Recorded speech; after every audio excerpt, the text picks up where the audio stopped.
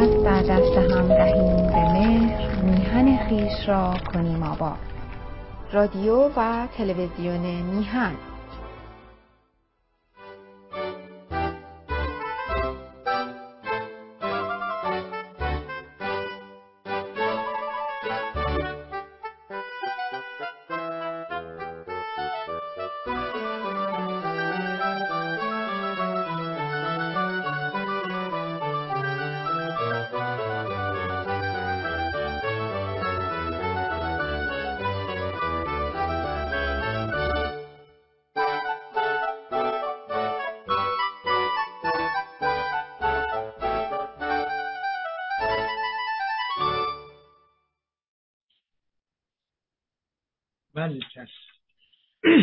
با سلام و درود خدمت همیهنان گرامی، با سلام و درود و تشکر و سپاس بی‌پایان به خانم و سرکار آقای سعید بهبهانی که این افتخار رو به من میدن که یک بار دیگه با شما همیهنان عزیز رو در رو صحبت کنم.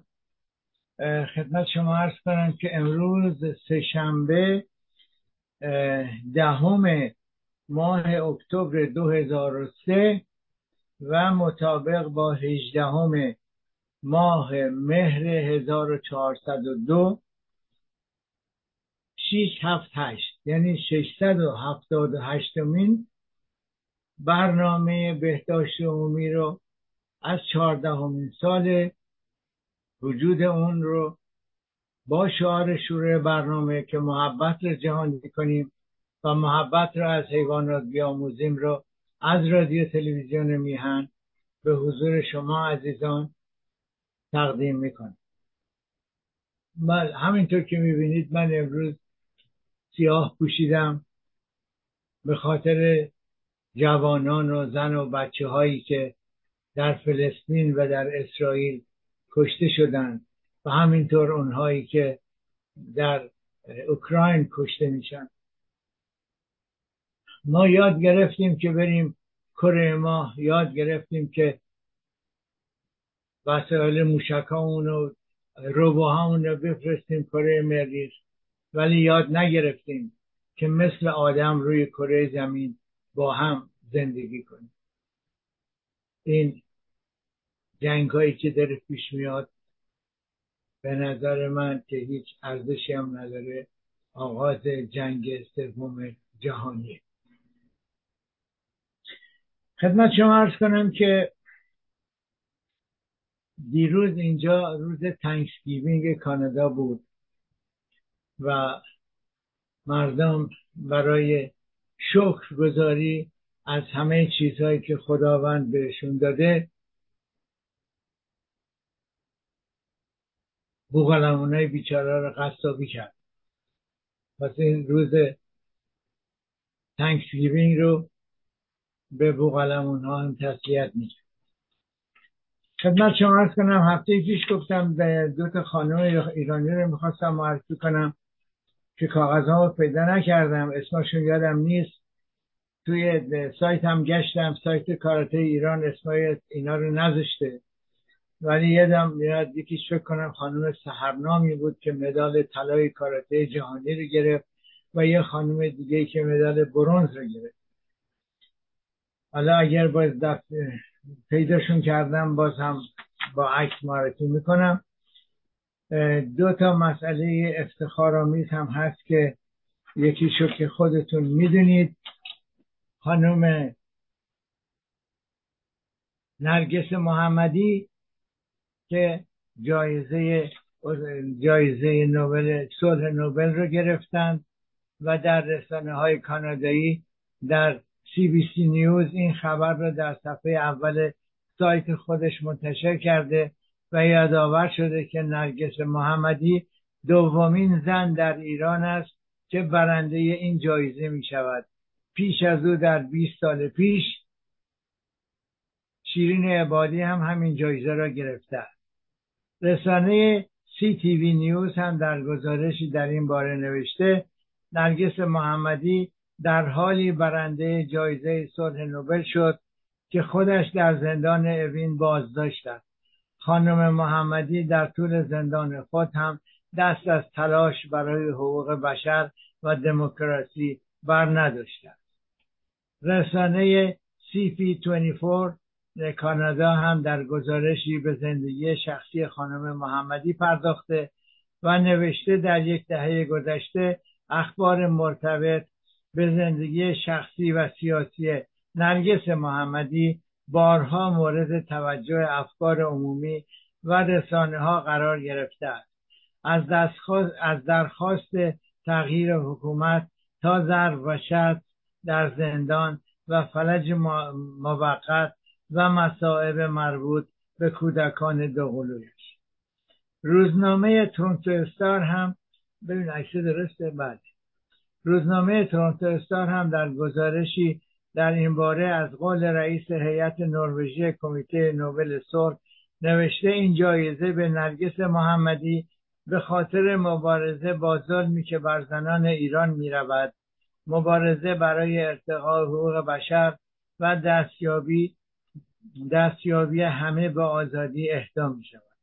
روزنامه گلوب اند میل در گزارشی درباره خانم محمدی به شعار زن زندگی آزادی پرداخته و آن را مصداق فعالیت‌های حقوق بشرانه خانم محمدی توصیف کرده که محورهای اصلی آن عبارتند از مبارزه علیه ستم به زنان، مبارزه برای داشتن حق زندگی عزتمند ایرانیان و تلاش برای دستیابی جامعه ایرانی به آزادی. بله خب طبق معمول مطالب زیادی رو مطالعه کردم. یک عده خوشحال بودن، یک عده هم بگم مثل چی درست نیست تو تلویزیون بگی، یک عده هم به همه پریده بودن چرا نرگس محمدی برنده شد، چرا عمه من برنده نشد. و بانوی دیگری که میخوام به شما امروز معرفی کنم، عکسش کجا گذاشتم؟ اینجاست. بعد یه عکس دیگه هم داشتم که طبق معمول که من آدم اینجا بودم بگذاریم مهم نیست. خب این عکس ایشونه. افتخار دیگر برای ایران و ایرانیان. تینا ترکمان، دانشجوی رشته ریاضی محض در مقطع دکترا در دانشگاه هاروارد آمریکا، دیروز از تز خود دفاع کرد و بعد از مرحوم مریم میرزاخانی دومین بانوی ایرانی است که به این افتخار علمی نائل شد. تینا قبلا هم زمانی که دانشجوی دانشگاه شریف بود مدال طلای المپیاد جهانی ریاضی را کسب کرده بود. برای این هموطن نخبه آرزوی موفقیت دارم و امیدوارم از هیچ قدمی برای خدمت به ایران و افتخار آفرینی برای میهن خویش دریغ نکند. خدمت شما عرض کنم که من اینجا خب بنا به شغلی که دارم نه با همه ولی با چندین دانشجوی ایرانی اینجا در تماس هستم. زن و مرد همه اینها در حال گرفتن دکترای خودشون هستن در رشته‌های مختلف. 2 نفر هم هستن که دارن فوق تخصص میگیرن، فوق دکترا میگیرن.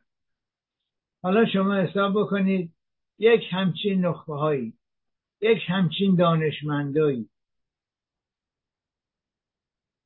قبول میکنه رو سرش کنه؟ به خدا نه. ما اینجا کسانی هم داریم که دانشجوهای دیگه میگن من حقوق نخوندم، هیچ وقتم قضاوت نمیکنم، برای من بین اونها هیچ فرقی نیست. ولی مثلا دانشجوهای دیگه میگن فلان کس رو جمهوری اسلامی فرستاده. من به همشون احترام میذارم، برای من هیچ فرقی نمیکنه کی و کی فرستاده، ولی اونها هم اینجا روسری سرشون نمیکنه. خب بریم سر مسئله دیگه. خدمت شما عزیزان عرض کنم که هفته آینده من برنامه ندارم، چون آقای بهبهانی سفر میکنن و تلویزیون سه‌شنبه آینده احتمالاً در مرخصیه، ولی بنده 100% هفته آینده مرخصی خواهم بود و شما شانس دارین که یک برنامه جالبتری رو به جای من ببینید. هفته آینده 16 و 17 هفته آینده تولد حضرت باب و بعد تولد حضرت بهاءالله است که مختصری در این باره خدمت شما عرض میکنم. حضرت باب یا همون سید علی محمد باب در شب اول ماه محرم مطابق با 21 اکتبر 1819 در شهر شیراز متولد شد. حالا چرا گفتم 16؟ برای اینکه این تاریخ تولد حضرت باب و حضرت بهاءالله رو بهائی‌ها به تاریخ قمری جشن میگیرن و به علت اینکه سال قمری 11 روز از سال شمسی کوتاه‌تره، 21 اکتبر 1819 در 2023 میشه 16 اکتبر. ایشان تنها فرزند پدر و مادر و بسیار عزیز و گرامی بودند. حضرت باب در سن 6 سالگی وارد مکتب یعنی مدرسه آن زمان شدند. در سن 8 سالگی پدر خود را از دست دادند و سرپرستی ایشان و مادرشان به عهده دایی بزرگوارشان سپرده شد. 15 ساله بودند که با دایی خود که در شیراز و بوشهر تجارتخانه داشتند مشغول به کار تجارت شدند. در دوران کار به امانت و دیانت و تقوا و عبادت در بین خلق معروف و مشهور بودند. حضرت باب در سن 21 سالگی به کربلا رفتند و پس از 1 سال دوباره به شیراز برگشتند و به کار و تجارت ادامه دادند. جامعه ایران در آن زمان از حیث اخلاقی و معنوی ورشکسته بود. در چنین موقعی تاجری جوان ملقب به باب ادعا کرد که صاحب ظهوری الهی است که همه ادیان منتظرش بودند و مقدر است حیات روحانی نوع بشر را دگرگون کند.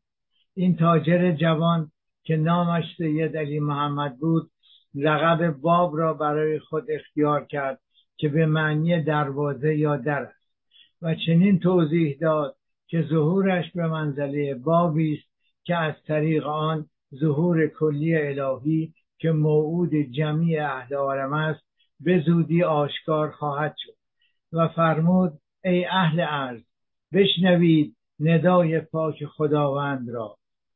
به راستی نور درخشان خداوند با این کتاب خطا ناپذیر در میان شما ظاهر شد که شاید به صراط مستقیم صلح و سلام هدایت شوید. 4 ماه پس از این ادعا عازم سفر به مکه شدند و از بندر بوشهر با کشتی به طرف مکه حرکت کردند و پس از 2 ماه سفر دریا به حجاز و از آنجا به مکه رفتند. در این سفر حضرت باب طی نامه‌ای به شریف مکه ادعای خود را متذکر شدند و پس از 9 ماه به شیراز برگشتند. مضمون اصلی بزرگترین اثر آن حضرت کتاب بیان است که بشارت به ظهور پیامبر الهی دیگری است که بسیار عظیمتر از خودشان است و همین دلیل پیروان خود را برای شناخت پیامبر جدید که ظاهر خواهد شد آماده می‌کردند و تأکید کردند که با چشم روح ببینند نه با دیده اوهام. فرمودند قلوب خود را از آمال و آرزوهای دنیوی پاک کنید و به اخلاق الهی خود را مزین و آراسته نمایید.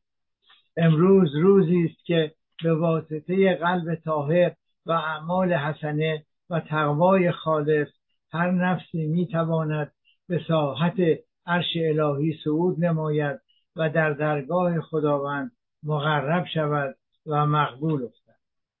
حضرت باب در بسیاری از آیاتشان به نام و نشان موعود اشاره فرمودند.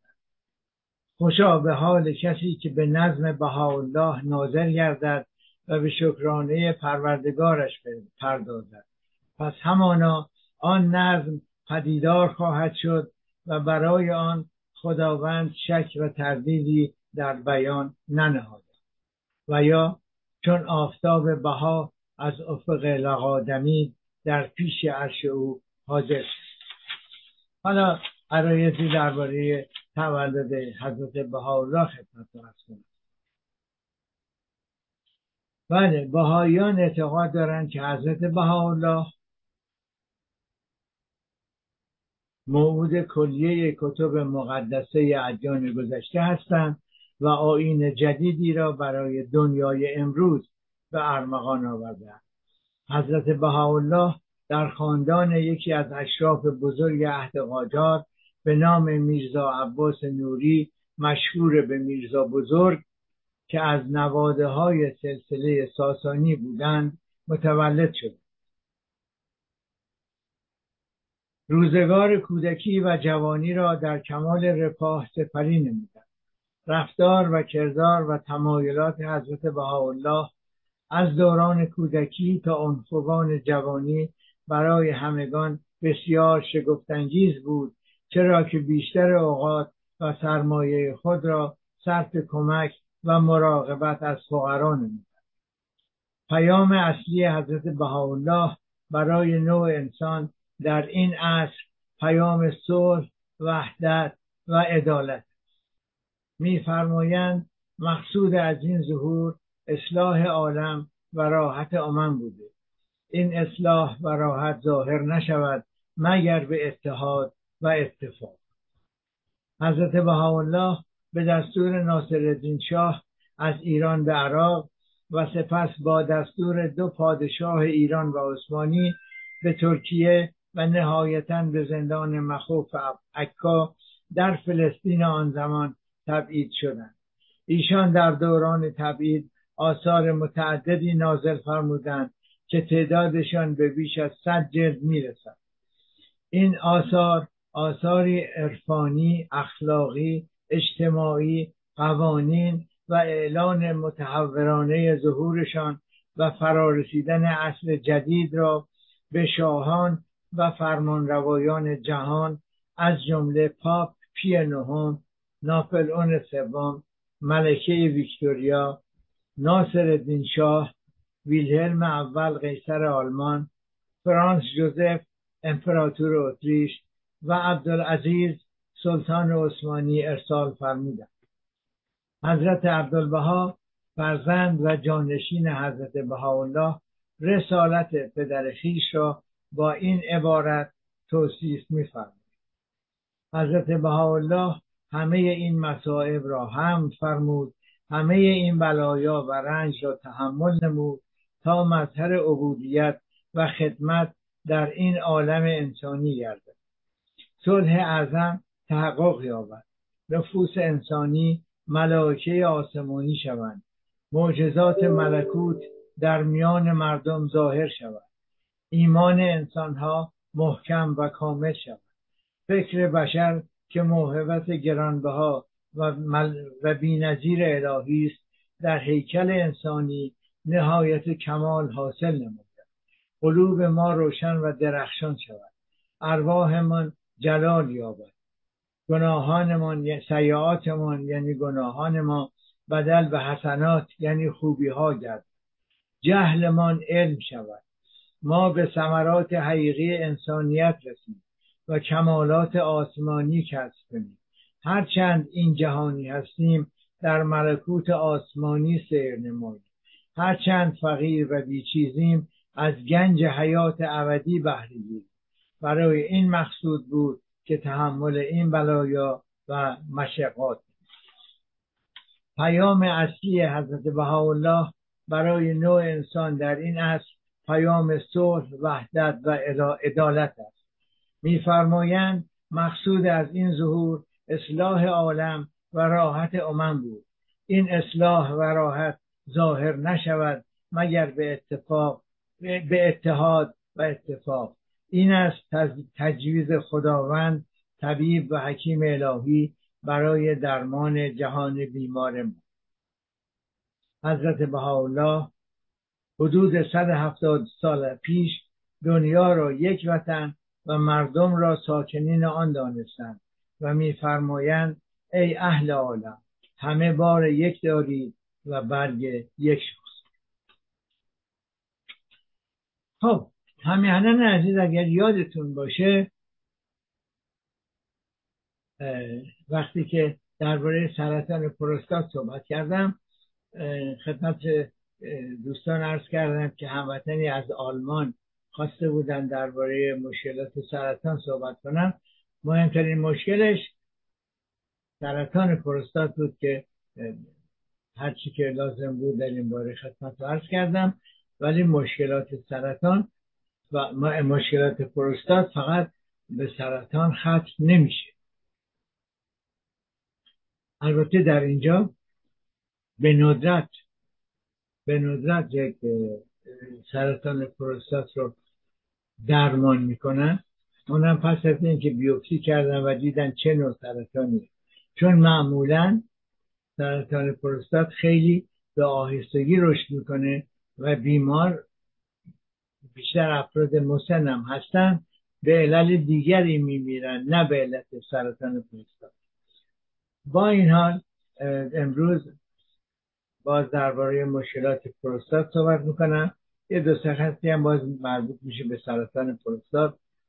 مشکلات پروستات به طور کلی در حدود 50 سالگی در مردها ظاهر میشه.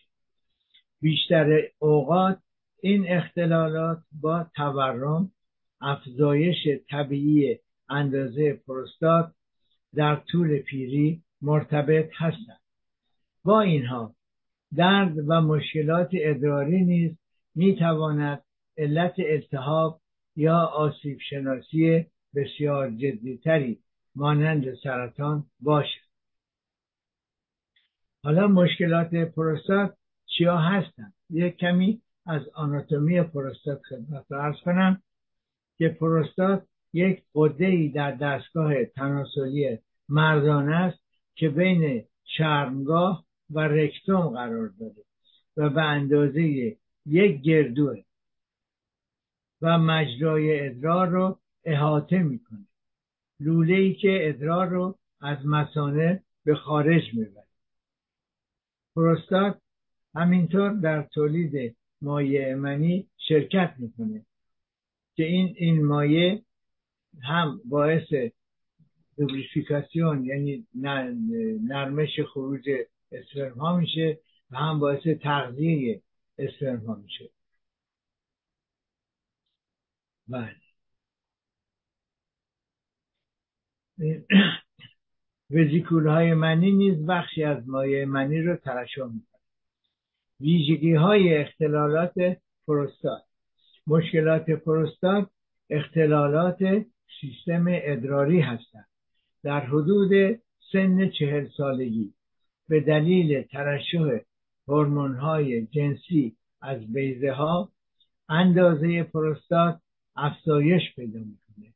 این یک پدیده طبیعیه، اما زمانی که بینی من بارها عرض کردم دوباره سازی شده و بعضی وقتا شدیداً اذیت میکنه، باید کمی ماساژش بده. بله. این جای سرطان بینی داشتم که عمل شده، بنده یه سکه 25 سانتی در آوردن، بعد از جای دیگه آوردن و این پوست رو کشیدن تا اینجا آوردن و این پوست بعضی وقتا میخواد به حالت اولش برگرده و حالت کشش و اذیت کردن داره. به بزرگواری خودتون ببخشید. بله.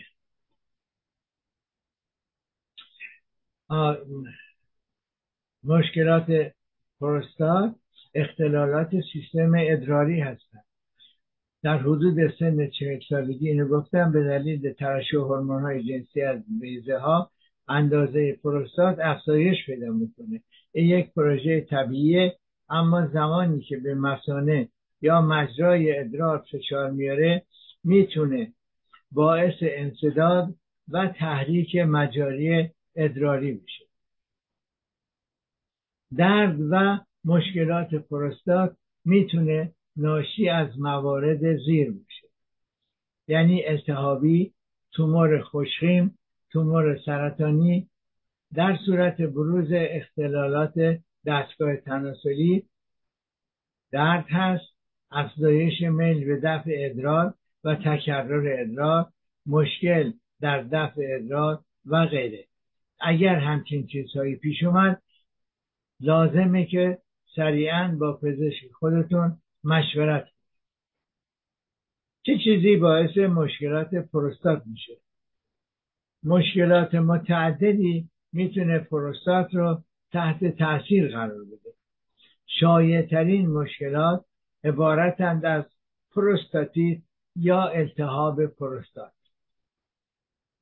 هایپرتروفی خوشخیم پروستات یا آدنوم پروستات که مربوط به بزرگ شدن پروستات که در مردان مسن بسیار شایع و همینطور سرطان پروستات.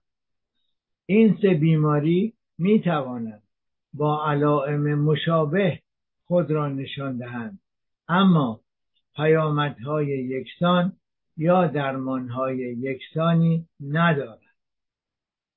پروستاتیت التهاب پروستات که اغلب در اثر عفونت باکتریایی ایجاد میشه و بیشتر اوقات باکتری مسئول باکتری ایکولیه، یعنی در بیش از 80% موارد.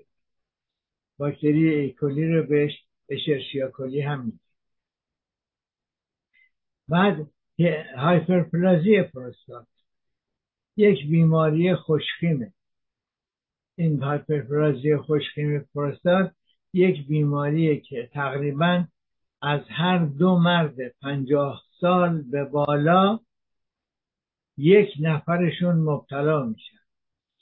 این پروستات بزرگ لزوما علائمی ایجاد نمیکنه و خوشخیمه.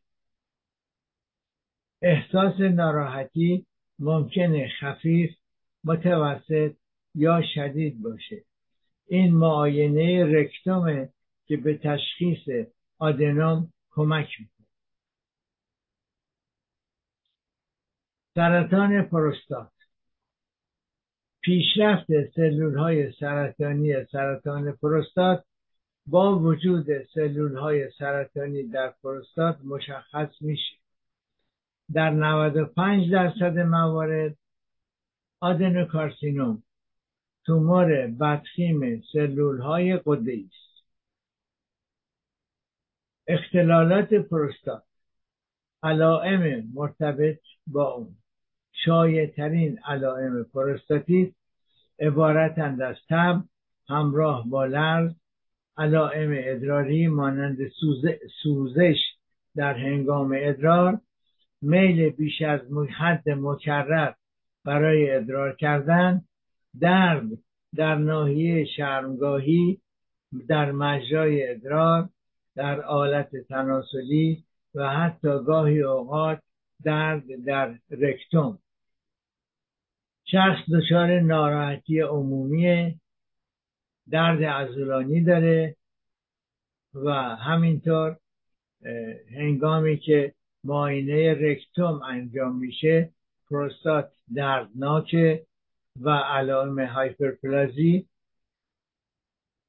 در صورت وجود هایپرپلازی افزایش حجم پروستات میتونه منجر به موارد زیر بشه، یعنی به اصطلاح اختلالات انسداد ادرار پیش بیاد، مثل اشکال در ادرار کردن، تخلیه مثانه، کاهش نیروی جت، یعنی پرش ادرار خیلی کم میشه، ادرار هم نازکتر میشه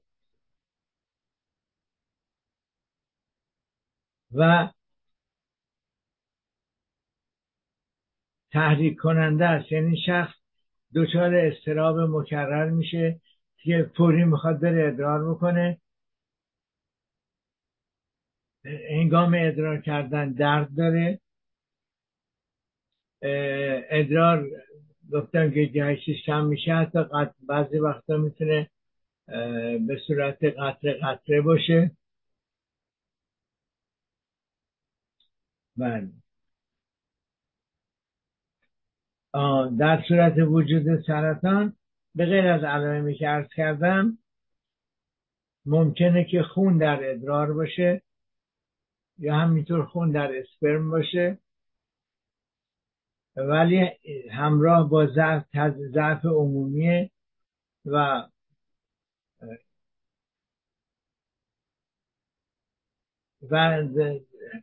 از دست دادن وزن شخص لاغر میشه و این مشکلات آزاردهنده هستن و روی زندگی روزمره شخص اثر میذارن. بنابراین مهمه که در صورت مشاهده این مشکلات بدون تأخیر با پزشک مشورت کنید. این پاتولوژی های پروستات یعنی آسیب شناسی یا بیماری های پروستات به طور کلی به خوبی درمان میشن، اگرچه سرطان پروستات مانند همه سرطان ها میتواند به سختی ریشه‌کن شود و خطر متاستاز را به همراه دارد. با این حال سرطان پروستات چهارمین علت مرگ و میرهای ناشی از سرطان. اینها سرطان هایی هستند که به کندی رشد میکنن و میشه اونها رو زود تشخیص داد. راه حلای مشکلات پروستات چی هست؟ درمان پروستاتیت حاد. در موارد پروستاتیت حاد درمان آنتیبیوتیکیه. مردها باید خیلی هوشیار باشند، زیرا پروستاتیت در موارد خاصی میتونه مزمن بشه و در فواصل زمانی متغیری این عفونت با درد و ناراحتی دوباره ظاهر میشه. یکی از عواملش اینه که معمولا آقایون که مغرور هم هستن زیاد اهمیت نمیدن، اوایلش زیاد اهمیت نمیدن. این اگر خدای نکرده سرطان بشه که خب رشدش راحت‌تر پیش میره اگه احتیاج به درمان داشته باشه، و یا اگر عفونت باشه این عفونت میتونه مزمن بشه. پس اگر خدای نکرده آقایان دچار این مشکلات شدن، غرور رو کنار بذارن و به پزشک مراجعه کنن. یکی از دلایلی که اینجا مردهای ایرانی به پزشک نمیخوان مراجعه کنن همون مشکل معاینه مقعدیه. بله، درمان هایپرتروفی خوشخیم پروستات. برای هایپرتروفی خوشخیم پروستات هدف درمان بهبود کیفیت زندگی و کاهش علائم با بهبود جریان ادراره. بسیاری از داروها در دسترس هستند: آلفا بلوکرها، آلفازوسین، دوکسازوسین، پرازوسین، تامسولوسین و ترازوسین. اینها مهار کنند و همینطور مهار کننده های 5 آلفا ردوکتاز و همینطور محصولات داروهای گیاهی هم هست که میتونه کمک بکنه. برای داروهای گیاهی با یک ناتوروپات وارد صحبت بکنیم. اینو بارها عرض کردم، باز هم عرض میکنم. ما در استان کانادا، در استان کبک، ما چند جور ناتوروپات داریم. یکیش کسانی هستن که در کانادای انگلیسی زبان دوره ناتوروپاتی دیدن این 4 سال ناتوروپاتی مثل 4 سال پزشکی میمونه. پزشکی در اینجا 4 ساله، یعنی شخص اول باید یک لیسانس دیگه داشته باشه، بعد دانشکده پزشکی 4 ساله، برای که ایران که 7 ساله. خب اونها هم در استان کبک حق کار دارند ولی حق درمان مثل پزشک رو ندارن. ناتوروپات های دیگه هم ما اینجا چندین مدرسه ناتوروپاتی داریم در استان کبک، ولی بین همه مدرسه های ناتوروپاتی 3 تا مدرسه هست که اینها درساشون ارزش داره و مدرکشون ارزش داره. چند تا دیگه هم هستن که دوره های کوتاه‌تری دارن یا بیشتر برای پولسازی خودشونه تا درس واقعی ناتوروپاتی. اینه که همیشه اگر به متخصص ناتوروپاتی یا متخصص آلترناتیو مدیسین یا متخصص طب سوزنی یا طب چینی یا آیورودا، طب هندی مراجعه میکنید، خجالت نکشید، ازش بپرسید کجا درس خونده، عضو کدوم انجمنه. چون ما در اینجا انجمنهایی داریم که بسیار جدی هستن، مدارک ناتوروپات میخوان، کارش کنترل میکنن، البته تا بهش اجازه کار بدن، یعنی رسیدشو کمپانیای بیمه قبول دارن. انجمنهایی هم داریم که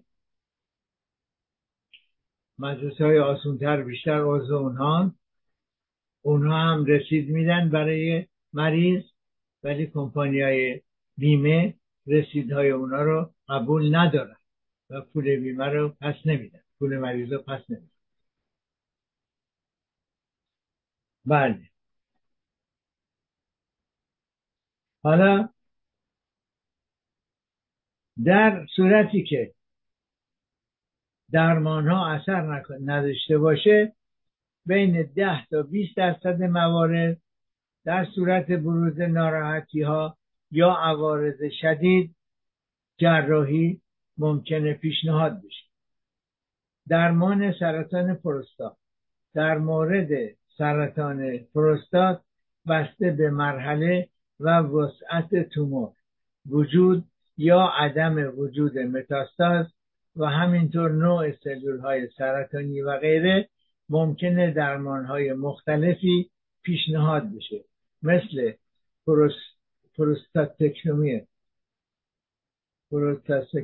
کامل که کل پروستات رو برمیدارن، یا اینکه میتونن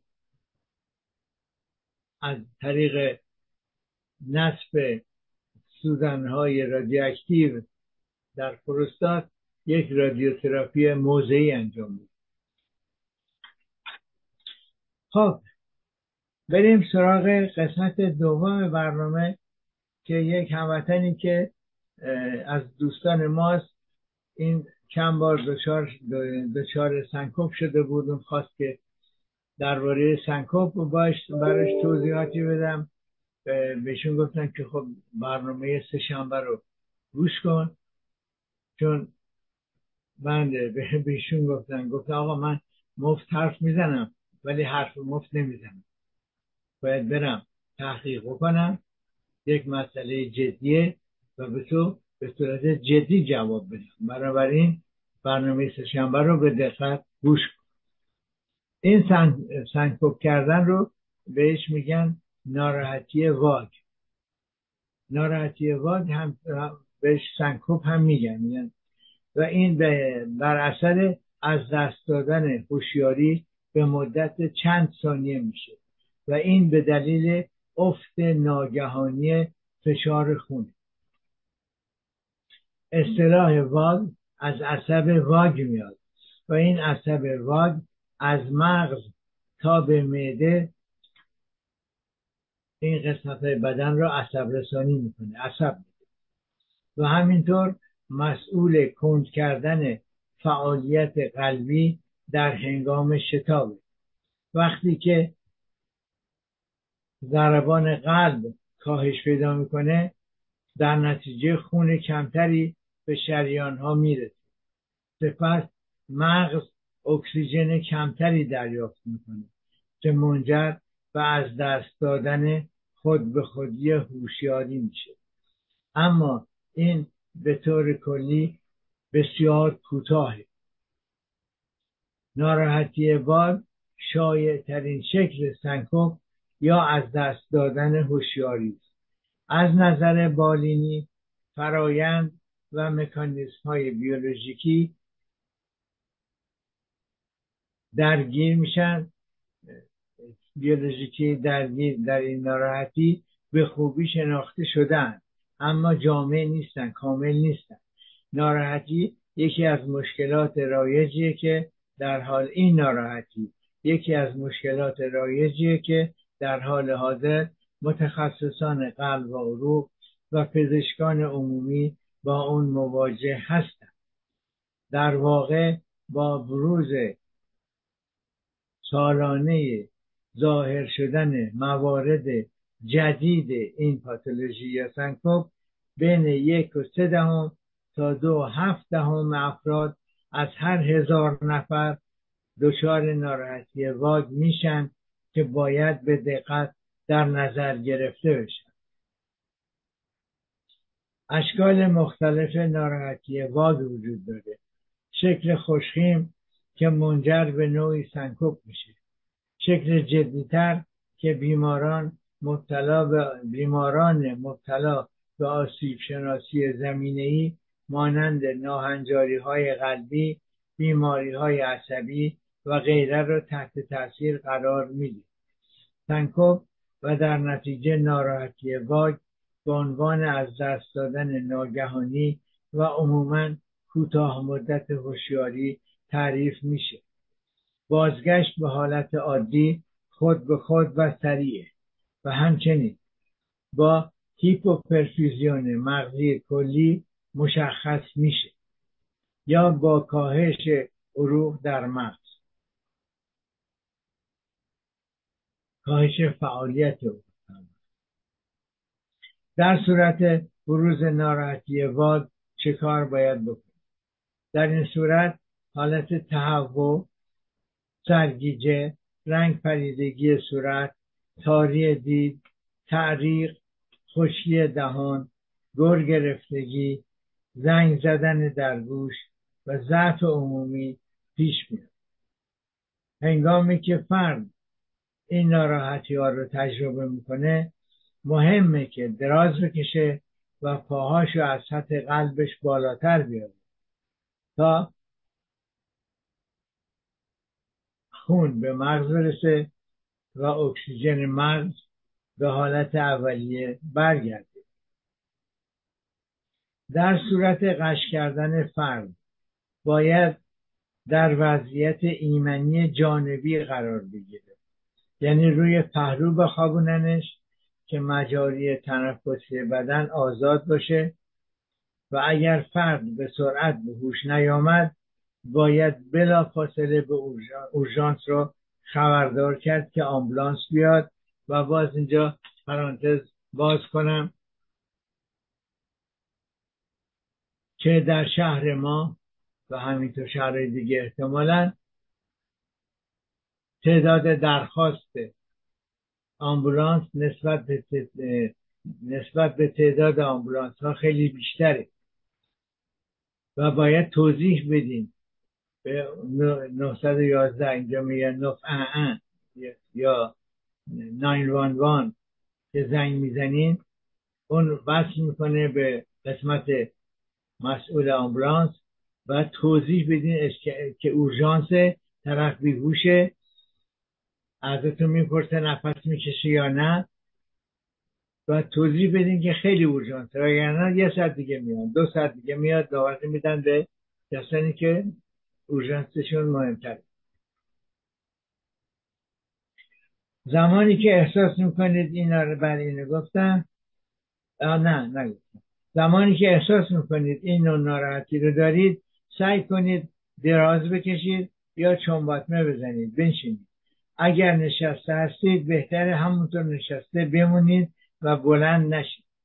علائم هشدار دهنده ناراحتی واگ چیست؟ سرنخهای خاصی می توانند به تشخیص ناراحتی واگ کمک کنند، مثل گر گرفتگی، حالت تهوع، خستگی مفرط، تاری دید، عرق کردن معمولا زیاد، رنگ پریدگی، اسهال، خمیازه‌های متوالی و مشکلات شنوایی مثل به‌زوز کردن گوش که بهش میگیم اکوفن. آیا باید نگران این ناراحتی واگ بود؟ در بیشتر موارد ناراحتی واگ جدی نیست. با این حال سقوطی که ایجاد میکنه بدون خطر نیست. علل مختلف هستند که به حساسیت بیش از حد عصب واگ یا سایر عوامل خارجی مرتبطه، مثل یک دوره استرس شدید، یک مدت کار زیاد، حساسیت، اضطراب زیاد، شوک عاطفی، گرمای شدید و وجود فوبیا یا ترس. این فوبیا میتونه مثلا فوبیا از خون باشه، شخص خون ببینه دچار وحشت بشه، یا در محیط‌های شلوغ دچار وحشت بشه، یا علل دیگه ای داره که میتونه دچار فوبیا یا ترس وحشت شدید بشه. بعد از بی‌حسی موضعی، یعنی احتیاج به عمل کوچیک داره، بی‌حسی موضعی میکنن و مصرف بعضی از داروها مثل ایزوپروترونول، نیتروگلیسیرین و یا حتی کلومیپرامین، اینها میتونه باعث سقوط فشار خون بشه. در موارد دیگر علل ناراحتی واگ خطرناک نیست. اختلالات عصبی بیولوژیکی یا قلبی عروقی ممکنه پیش بیاد. در هر صورت فردی که در معرض یک یا چند ناراحتی واگ قرار دارد باید به یک متخصص بهداشت مشورت کند که تشخیص و ارزیابی مورد بالینی روشن بشه. متخصص مراقبت، ببینید من اینجا میگم متخصص مراقبت بهداشتی برای اینکه ما اینجا به غیر از پزشک پرستارهایی داریم که بهش میگن سوپر انفرمیر، پرستارهایی که بعد از پایان تحصیلات دانشگاهی پرستاری 2 سال دوره دیگه دیدن و در رشته خودشون هر کدومشون در یک رشته‌ای متخصص هستن و به جای پزشک کار میکنن. و همینطور استئوپات، کایروپرکتر، اینهالوتراپوت، ناتوروپات، اینها همه جزء متخصصین بهداشت حساب میشن. بله، متخصص مراقبت بهداشتی به طور خاص به تاریخچه سبک زندگی و زمینه اجتماعی بیمار، وضعیت خانوادگی و حرفه‌ای و غیره سوال می‌کنه. علائم و درمان ناراحتی واگ. مکانیزم‌های بیولوژیکی دخیل در ناراحتی واگ هنوز به خوبی شناخته نشد. علاوه بر این نشان داده که مغز به شدت درگیره. ناراحتی واگ یک فعالسازی رفلکس قشر مغزه که به سرعت تحریک میشه و باعث کاهش ضربان قلب و کاهش تونوس عضلانی میشه. فعال شدن این مکانیزم‌های رفلکس باعث میشه که برادیکاردی یعنی کاهش ضربان قلب، اتساع عروق یعنی گشاد شدن کالیبر، افزایش کالیبر عروق خونی، افت فشار خون یعنی فشار خون پایین ضعیف غیر طبیعی ضعیف. اکثر افراد مبتلا به ناراحتی واگ علائم قابل توجهی رو گزارش می کنند، مثل احساس عدم تعادل در هنگام ایستادن، سرگیجه، سردرد و بالاخره بازگشت به حالت عادی پس از چند دقیقه. در موارد دیگر این ناراحتی ممکنه بیشتر طول بکشه. در این زمینه، در این حالت ممکنه از دست دادن هوشیاری ناشی از هیپوپرفیوژن مغزی باشه و سپس منجر به حرکات تشنجی و یا تشنج‌های سرعی بشه. علائم میتونه قبل از بروز ناراحتی نگران کننده باشه، مثل خستگی شدید، ضعف عضلانی، پوست مرطوب، اختلالات بینایی و یا حتی وزوز گوش. تشخیص و درمان ناراحتی واگ. تشخیص ناراحتی واگ قبل از پرسش از بیمار و از طریق معاینات پزشکی انجام میشه. همچنین باید در زمینه این مرحله اول تشخیص سوالاتی باشه، به ویژه آنکه آیا از دست دادن هوشیاری واقعا با سنکوپ مرتبطه، آیا بیمار یک بیماری قلبی زمینه‌ای داره، یا اینکه اطلاعات بالینی در مورد فرد احتمالاً میتونه تشخیص رو راهنمایی بکنه. ابزارهای تشخیصی برای ناراحتی واگ امکان شناسایی زود هنگام این موارد رو فراهم میکنه. به عنوان مثال یک الکتروکاردیوگرام انجام میشه، یعنی نوار قلبی گرفته میشه که نشون میده که آیا بیمار دچار آریتمی های احتمالی هست. آریتمی یعنی ضربان قلبش مرتب نیست، بالا پایین میده. و بعدش یک نوار مغزی لازم میشه، بهش میگن الکتروانسفالوگرام، که این بعضی وقتا شخص مجبور مدت کوتاهی در بیمارستان باشه، چون این الکتروانسفالوگرام در بیمارستان فقط انجام میشه. بعد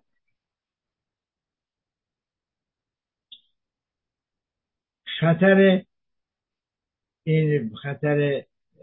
ناراحتی واگ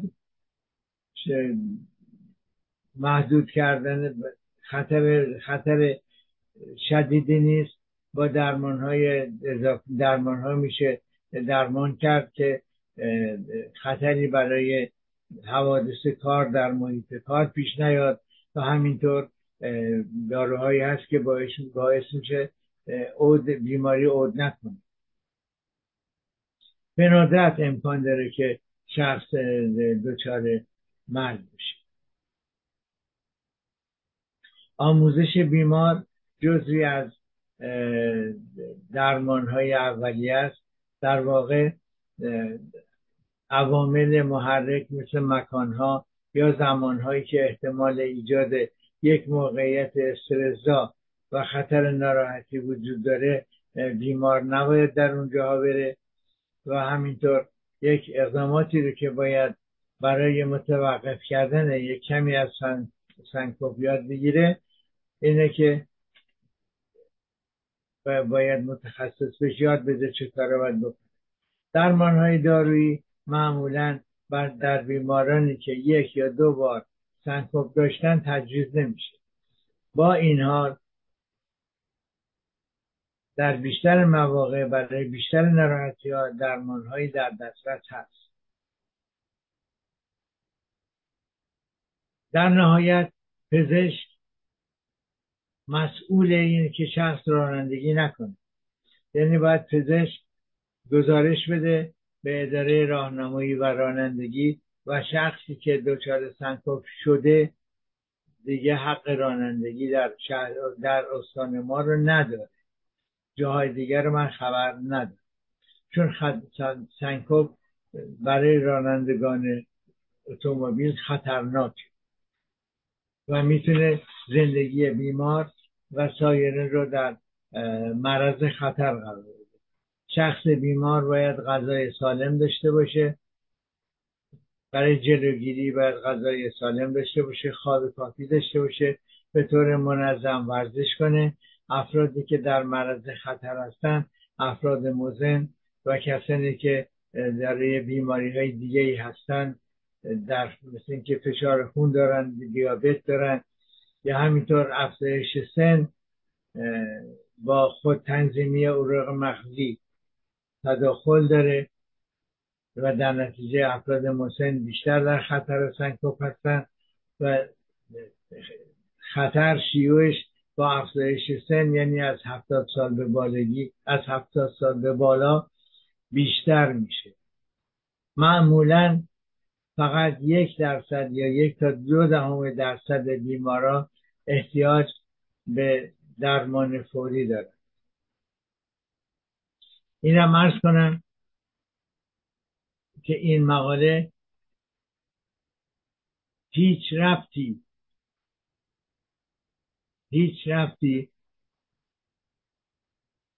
به این دختر عزیزمون که در قطار دچار ضربه مغزی شده نداره.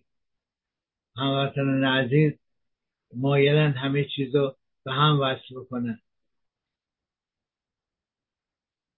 اون دختر خانم بر اثر هل دادن ضربه شدید به مغزش وارد شده. میگن که خودش خش کرده. اگه خودش خش کرده چرا سرش پانسمان شده؟ پس لطفاً این مقاله رو به ایشون وصل نکنید. وقت برنامه ما به اینجا به پایان رسید. برنامه رو با شعار پایان برنامه که به قول شاعر تنت به ناز طبیبان نیازمند مباد به پایان میبریم. با درود و بدرود.